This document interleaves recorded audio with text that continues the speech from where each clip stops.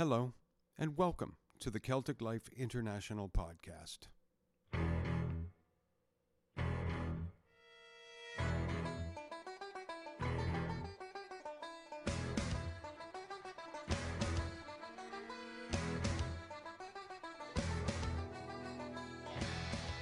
And on today's program, we speak with Celtic Life International's managing editor, Rebecca Dingwell, about our June 2021 cover story. We'll explore some news and notes from the Celtic world. We'll drop a new tune by the Dropkick Murphys out of Boston, and our exclusive interview with world-renowned jazz vocalist who recently discovered her own Celtic roots, Cassandra Wilson. So sit back, put your feet up, pour yourself a wee dram of the good stuff, and enjoy.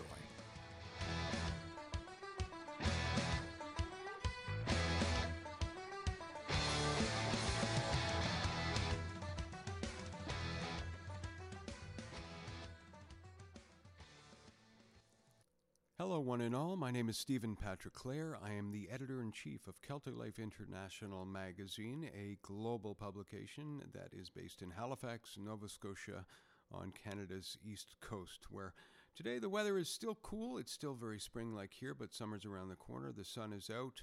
And with that, I'd like to welcome you to our debut Celtic Life International Podcast, also known as CLIP.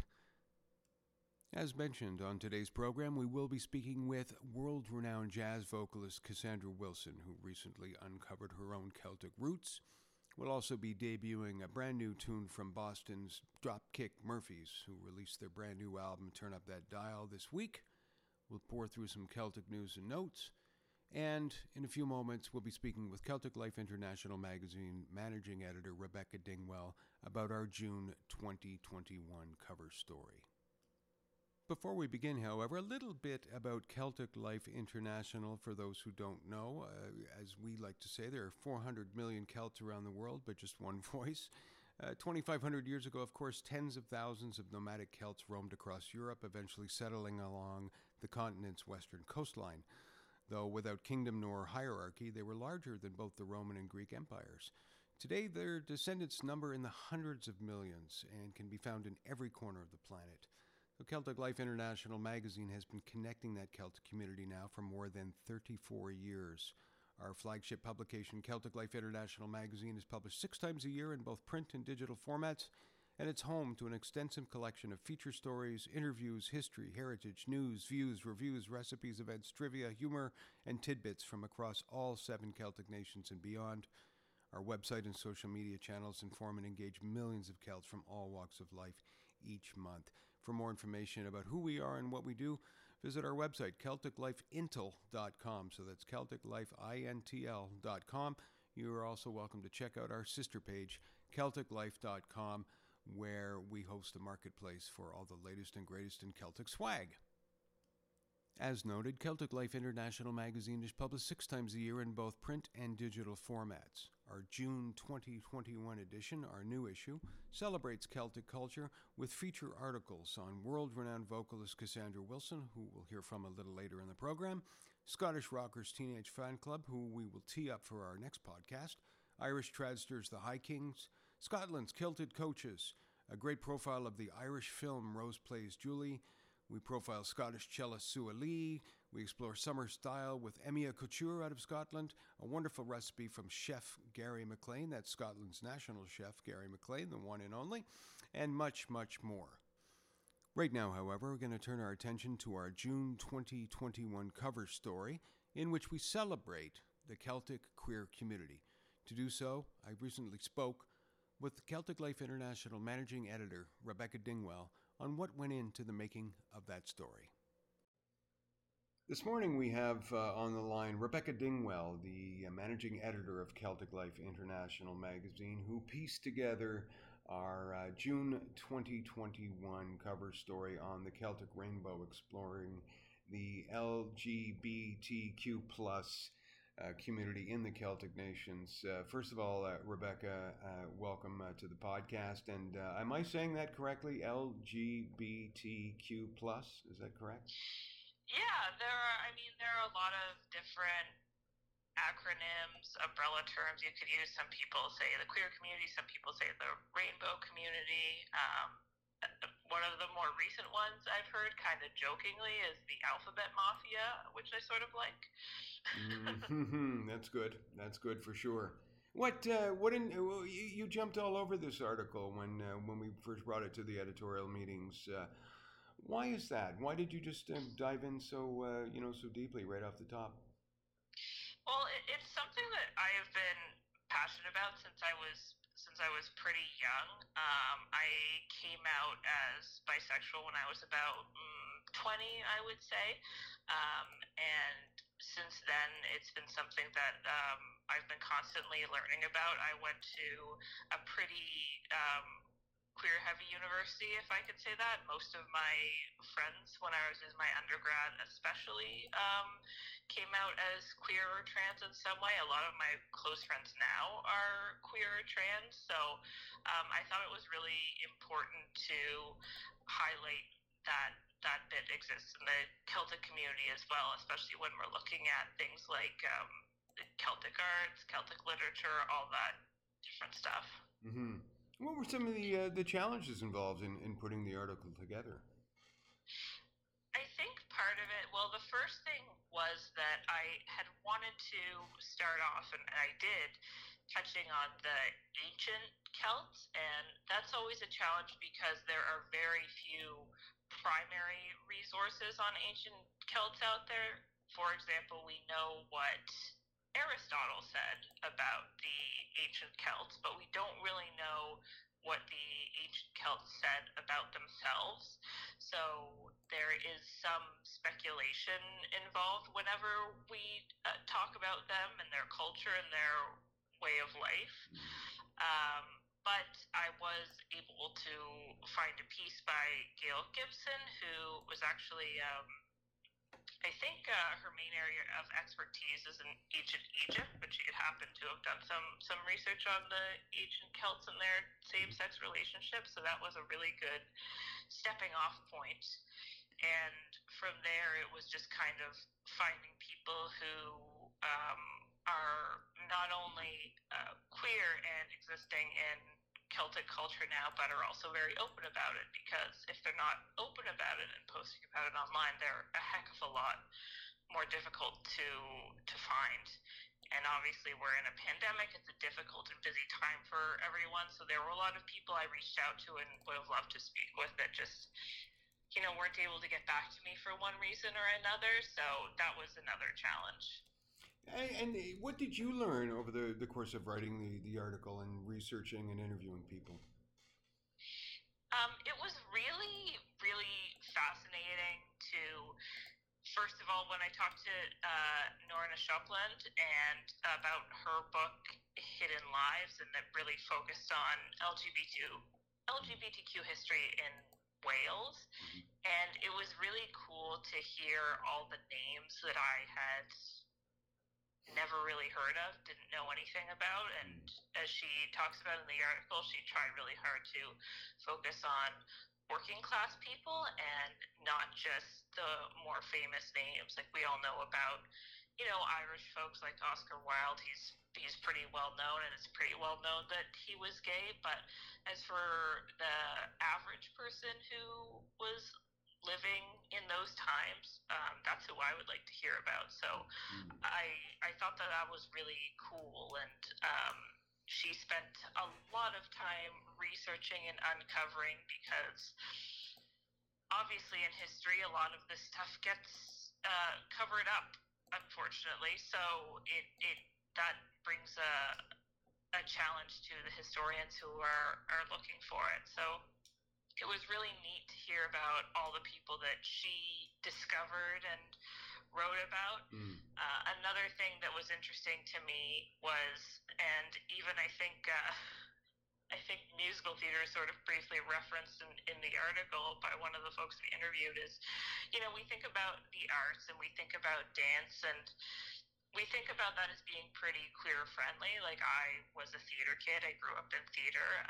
A lot of folks were queer. They weren't all necessarily out at the time, but it was kind of an unspoken rule that it was a queer-friendly space. And unfortunately for a lot of people, places like Irish dance and Highland dance are not necessarily queer-friendly, or, there are still a lot of strict gender rules, especially when it comes to costume and competition, and even the way that one has to move. So it sounds like that is slowly changing, but that was something I didn't necessarily expect. I had sort of put in my mind all dance and all that sort of side of performing arts in one category in my mind, and had kind of assumed that perhaps it would all be a safe space for LGBTQ people, but unfortunately that's not necessarily the case all the time. Yeah, and I think that's an ongoing problem in society in general, obviously. The article, obviously, the feedback so far from people has been overwhelmingly positive. People have just embraced it. They've shared it. A lot of the folks that we had connected with online in the LGBTQ plus communities in the Celtic nations were all sent copies of the article. The feedback has been overwhelming. There have been a couple of not so overwhelming comments and some feedback as well, which I think is to be expected. But overall, I take it, you're pleased with the response and you're happy with the impact that it's having. Yeah, I think it's been great, and I think the more people that can feel seen by the work that we present in our magazine, the better. I think that, and I think that even just from the perspective of readership, it gives us a wider range of readership. And if a couple of people say, "Oh, I'm not going to pick up the magazine anymore because they're not comfortable with that," then they're free to do that. But I mean, good riddance. We have plenty of open-minded people and people from those communities who now will pick up the magazine, who maybe didn't know about it before or weren't interested before. So, Rebecca, thanks very much for the time. Thank you. That was Celtic Life International Managing Editor Rebecca Dingwell on our June 2021 cover story on the Celtic queer community called The Celtic Rainbow. One of the great Celtic rock bands of the modern era, the Dropkick Murphys out of Boston, have just released their latest recording called Turn Up That Dial. It is fantastic, it is brilliant, and we are here to premiere one of the first singles off that album. This is called Middle Finger.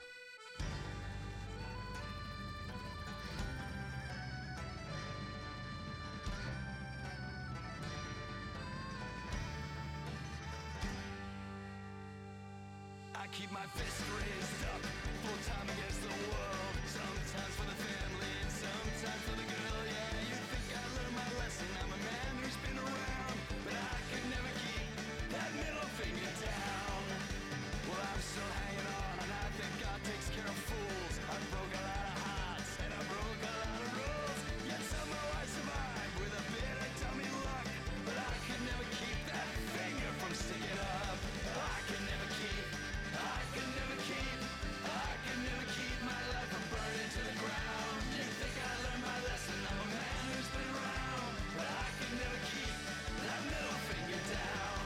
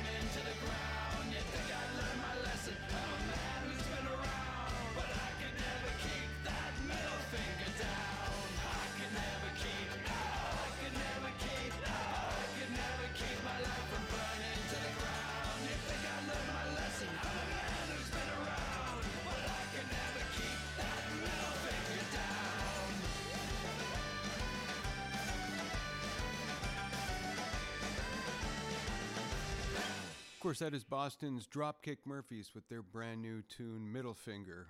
All attitude from the boys from Boston. Be sure to check out their website, dropkickmurphys.com, where they're promoting their brand new album, a great new, fantastic release. Turn up that dial. Speaking of fantastic, a quick shout out to our first sponsor for our inaugural Celtic Life International podcast, Celtic Knotworks. Celtic tradition, original design, Celtic Knotworks, CelticKnotworks.com. Be sure to check it out. A few years ago, I had the good fortune of seeing world-renowned jazz vocalist Cassandra Wilson perform at the Tiny Blue Note Jazz nightclub in downtown New York City.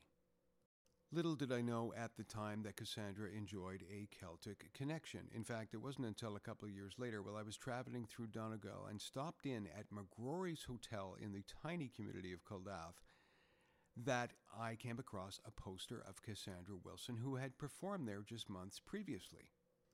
Recently, I reached out to Cassandra to ask her about those Celtic roots. Here's part of our conversation. Just to swing back to those Irish and Welsh roots, you were honored, of course, in Ireland in 2015 with an award there as well. Yeah, that was actually the Irish Arts Center Spirit of Ireland Award. I got wonderful. It was just one of the most precious awards I have received in my life, and I embarked on a journey to begin to embrace the Irish roots, right. Celtic roots, and it's something that I think it's important for most of us African Americans who have that ancestry. It's a large part, I think, of coming to an understanding of who you are, and finding peace with it, because a great many of us have a hesitancy when it comes to acknowledging our Celtic ancestry, and I think that's a large part of who we are. Yeah, absolutely. But it's not brought to the fore. It's not really discussed. It's not even today. It's not discussed. Today, it's while especially in a place like Nova Scotia where racism kind of exists sort of just below the surface, it's certainly much more the norm today than it was at that time. Do you find the same in the States, that the Irish, the Welsh, the Scottish, that blend with the African American community is maybe it's been quiet for a long time, but it's maybe coming to the forefront? I think gradually it has to. It's like a pressure cooker. You have to begin to really look at how we came to be here in America as Americans, or Canadians. Canadians are Americans too. That's what I hear. We're North Americans, yeah, absolutely. Yeah, we're all American, right? So that's something that has always intrigued me. I grew up in a neighborhood where there were at least, in that one neighborhood, 3 streets, at least 100 distinctive Irish or Scots-Irish or Welsh last names. And there was no explanation for it. It was almost as if, people just took it for granted. Yeah, we have those names, but there's a certain silence. You don't talk about it, because the narrative has always been that it comes from shame, that it has to have come from either your slave owner or some sort of rape that happened to your foremothers. And that is one narrative, but there are other narratives. There's an interesting story behind one of our, I think his name, John R. Lynch was one of the first, he may have been the first African-American representative in Congress. He has a totally different story. And that's not the story that we share. So there are instances where those communities actually came together and worked together, because they did realize that they were all being oppressed. There was a realization, for I think the Scots-Irish or the Irish or the Welsh that, yeah, we may be white, but it's only temporary. You know, Well said. We're like recently white. Yeah. And I think that one great movie that illustrates that point is Free State of Jones. Yes. Have you seen that? Yeah, a while ago, but yes. Yeah. So those are the stories we need to illuminate. We need to discuss. We need to. Yes, the shame is there. Yes, I'm sure that we got a lot of those names from the slaveholders, but some of those names we came by legitimately, naturally. Mm-hmm. And of course, the other common bond was that there was a common enemy with the Brits and the English, and of course the dominance that they played. And that could be true of anywhere in the world. I mean, at one point the sun never set on the British Empire. So, we tend to think of slavery or of that shameful past as being a strictly American thing, when in fact, slavery existed in Canada, it existed in Australia, existed all across Europe and other parts of the world. It's fascinating. What I've been doing some research on as of late is the Great Migration to the Americas from Ireland and Scotland, but also to the Caribbean. Yes. Which is a whole other story that links with our story in the Americas. They're also Americans, I think. Yeah, and I mean, they were the smart ones. They chose the warmer climate.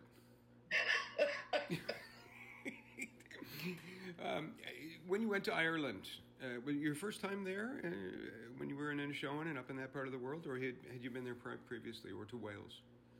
I'd gone to Ireland. Let's see, the first time I went to Ireland was in 1986 or something like that, 87, thereabouts. I went with Steve Coleman, the Five Elements, I think, or with my band. It was either one of the two. And it was to Cork. I remember it being very just green and overwhelmingly green. Yes. And it's so comfortable. It was just such an amazing, nothing like any other place in Europe that I had visited. And that's when I began to think, this is familiar. The energy here is familiar to me. It's true. I take it that was part of the Cork Jazz Festival. This may have been before, or it may have been the very beginnings of the Cork Jazz Festival. It's kind of faint to me now. I just remember going into Shannon, flying into Shannon, and seeing all the lovely shops in the airport, lace and flasks. Yes. Which is what I'm into. And whiskey. Yeah, that's right. Yeah.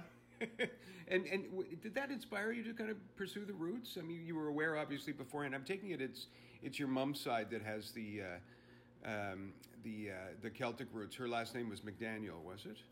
Yes. And the Irish roots are there, but Fowkes is actually it's an ancient Welsh name. Okay. And it's interesting. I really started on the journey, I think, to discover those roots in 2005 with Glamoured. I did an album called Glamoured. And this is after New Moon Daughter, meeting Van Morrison, hanging out with him this year, like 96, 97, and then eventually deciding to do something that would help me along my path. So Glamoured was that project that, I was reading a lot of Yeats and studying a lot of Irish folklore and just making, connecting the dots, so to speak. And did you get involved in any genealogy from that point on? No, not at all. I didn't get involved in, then back in 2005, it was not, it was not the thing. Yeah. Yeah, I don't think they were doing any kind of DNA stuff. This is just something. I had memories of certain rituals, customs that we have in the South that I had all along thought were from the Yoruba or from the Fan, West African, but I came to find out that they were actually Irish as well, Celtic. Certain things about the funerary practices, the wake. The wake is very important for us down in the southern part of the United States. Sitting with the body, celebrating the body, huge for us. Covering mirrors. These are things I started to just meditate on and try to figure out, well, is that Irish or is it West African? Not sure. Maybe it's both. And the belief that nature is completely inundated with spirit. That's very much a part of who I am and how I was reared, is to believe in all of that spirit, the little people that live in the forest. The leprechauns and the fairies and so forth. That's right. Yeah. All of those beliefs it's like, oh, okay, so these people believe that. Why do they believe that? Who are they? So I started to just ask questions about that and realizing that, having a name and all of the people in the neighborhood having names that were actually Irish, Scots-Irish, or Welsh. Yeah. I wonder how much of that is sort of passed down through, the memory of our DNA, meaning that we carry it within us for generations and generations, and then every once in a while it sort of bubbles up. That's a great question, Stephen. I think about that a lot. I'm glad you brought that up. Is it? Is it something that we're carrying from many eons ago, ages ago, and it's stimulated from time to time, or it's activated from time to time, a memory?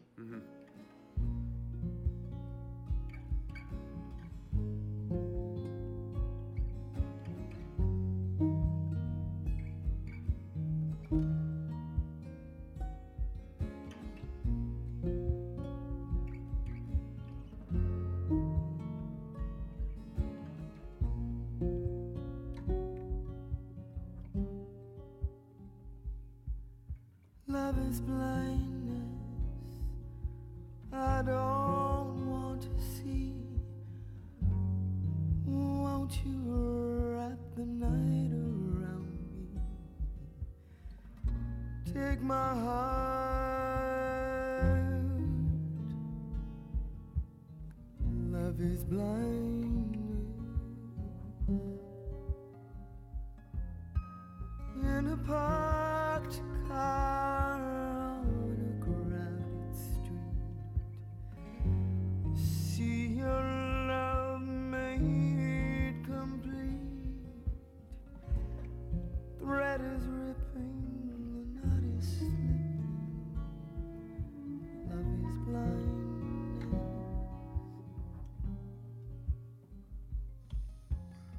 Love is clockworks and cold steel. Fingers too numb to feel. Squeeze the handle, blow out the candle. Love is blindness.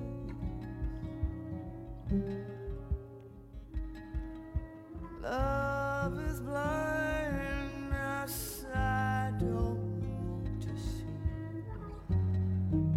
Won't you wrap the night around me?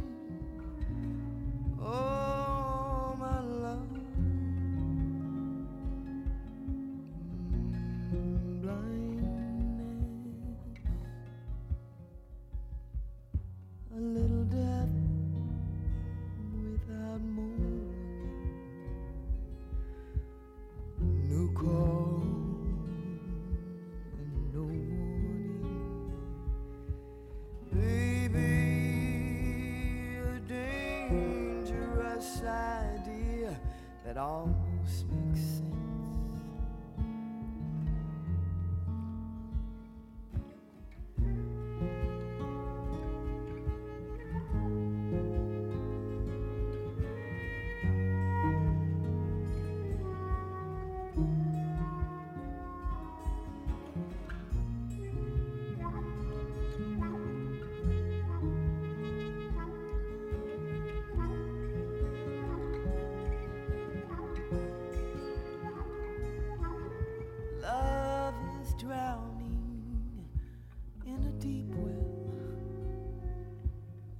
all the secrets and no one to tell. Take the money, honey. Love is blindness. Love is blindness. I don't want to see. Won't you wrap the night around me? Oh, my love. Love is blindness.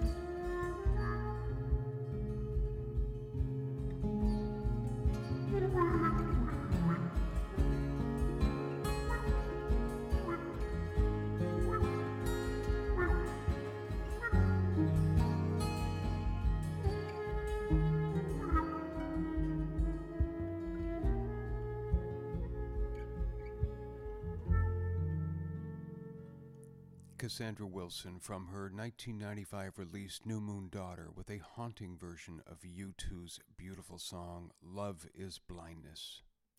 Be sure to check out our full profile of Cassandra Wilson in our June 2021 edition, available via our website www.celticlifeintel.com, that's celticlifeintl.com, or via our sister site www.celticlife.com. Again, our thanks go out to our inaugural podcast sponsor, Celtic Knotworks, Celtic Tradition Original Design, CelticKnotworks.com.